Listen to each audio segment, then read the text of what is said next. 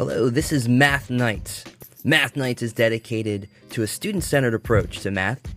We are thinking beyond the textbook and empowering our students to become the problem solvers of tomorrow. Please feel free to leave us a review and subscribe to this podcast. We greatly appreciate your support.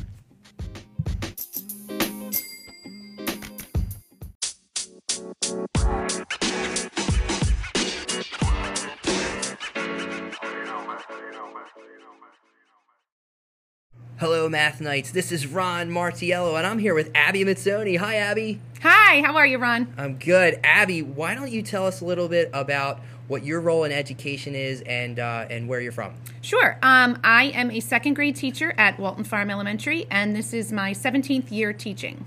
Awesome. And Abby, you and I have been working closely, especially in the area of problem solving, but I've been in your class and I'm here today and I just saw some amazing things that you have taken well beyond the conversations that we've had. And you've made a lot of connections with the exciting things that are happening in your classroom.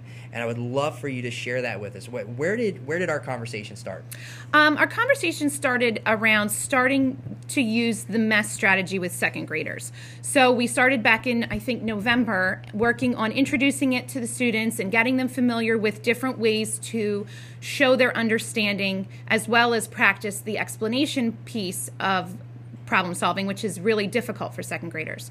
So we kind of started there and we kind of just took off from that point on. I started to combine what I've been researching on numberless word problems, and that has really been very effective in working with my second graders. And one of the goals of our district is to pay a little more attention to the shifts in the core, especially the third one with rigor, where we're balancing our math between conceptual understanding, procedural work where the numbers do the work for us, and then also real-world problem solving, which has led you to some interesting places with these numberless word problems.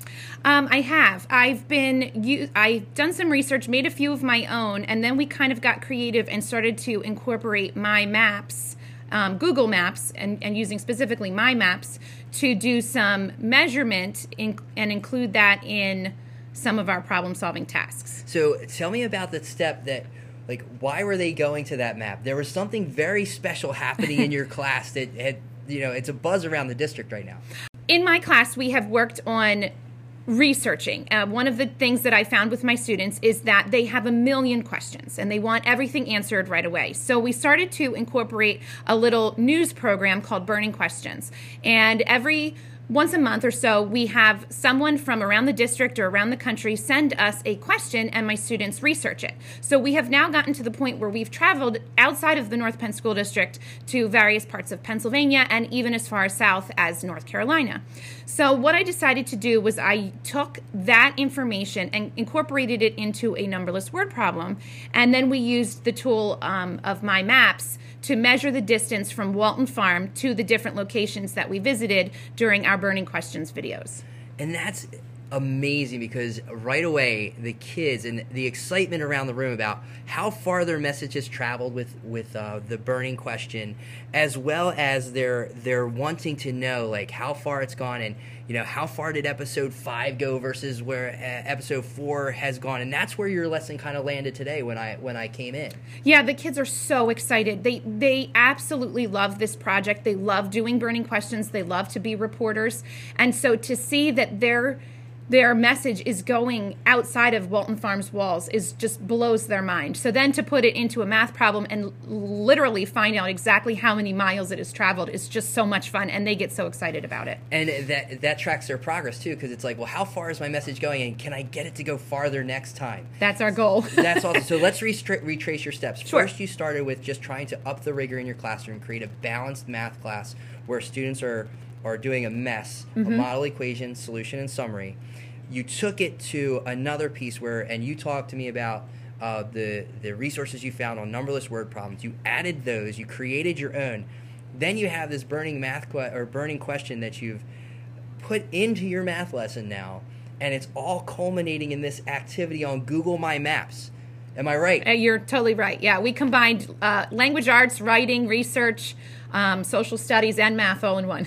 Wow. It's a one-stop shop. It's a one-stop. But how relevant is that experience, and how memorable will this math moment be for our students? Yeah, I hope it's very memorable. It seems to be. The families are loving it. We're sharing it with them. And the kids are just so excited to be able to do something beyond the norm, more than just a regular research report. I love what you just said about families, because I'm sure there's a lot of dinner table conversation happening about the work that you're doing with this project. That's what I understand, yes. So, and now, it sounds great. I am sure there have been some hiccups along the way. Oh gosh, there have been a lot of hiccups. In the beginning, the kids just, stare with blank eyes. When we first started numberless word problems, they say, Mrs. Mazzoni, we can't solve this. There are no numbers in it. And so I have to it took time to get them past that belief where you have to see numbers in order to do math. And so once we've practiced that and we've done it some more, then they're more open-minded to try some more things. And that's when I've been able to up the rigor a little bit and do some things that are more difficult. But yeah, it was ugly in the beginning, but we got here. We got to this point. Because learning's messy. Right. Learning's messy. It's not a straight line. It doesn't always go the way we plan, but as we push through it and we assume competency in our students that they can do it, and I've seen that. I've seen your students' confidence grow in math. I mean, these are probably some of the most confident second graders I've seen with their math. Finally, why don't we talk about, even though we've had these hiccups and learning is messy, what are the benefits for your students? What are you seeing? They're so much more confident. I have seen my class this year so much more confident in attacking a word problem, even just a regular word problem from our Go Math journal. They just feel so much better about it, and they're able, if they are stuck, they are able to help each other. I've seen them be able to discuss with each other more and say, oh, remember we talked about comparison problems before, and they're able to put a name on it, and they're able to bring back that background knowledge, and the kids are just so much more confident than I've ever seen. And what is the best thing that they can come out of your math class with, but that confidence and that empowerment that, I can conquer any problem. I may need to ask for help. I may need to ask another student. I may need to go find another resource, but eventually I'm going to work through this problem, and that confidence is so important as they move on up into the grade levels. Yeah, I think the greatest reward for me was when I had a student who has come up to me and said, Mrs. Mazzoni, I never liked math before, but I love it this year. Like, there's nothing better than hearing that, and that makes you feel like, okay, what we're doing is worth it. Awesome. Math Night. I'm going to end it on that note, Abby. You are amazing. I want to thank you very much for your time today and for sharing your story, because we all have stories, and we're all looking for that courage to try something new.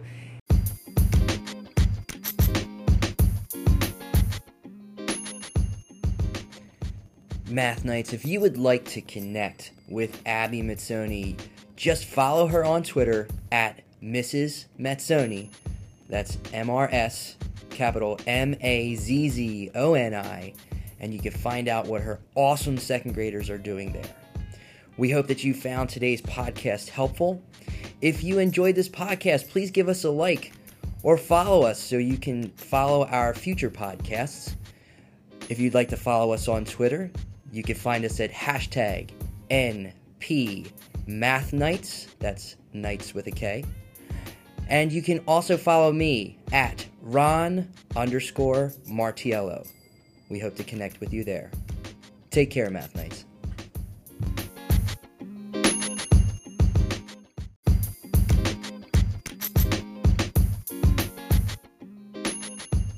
Hello, this is Math Nights.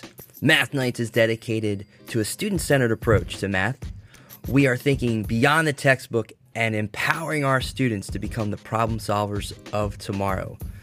Please feel free to leave us a review and subscribe to this podcast. We'd greatly appreciate your support.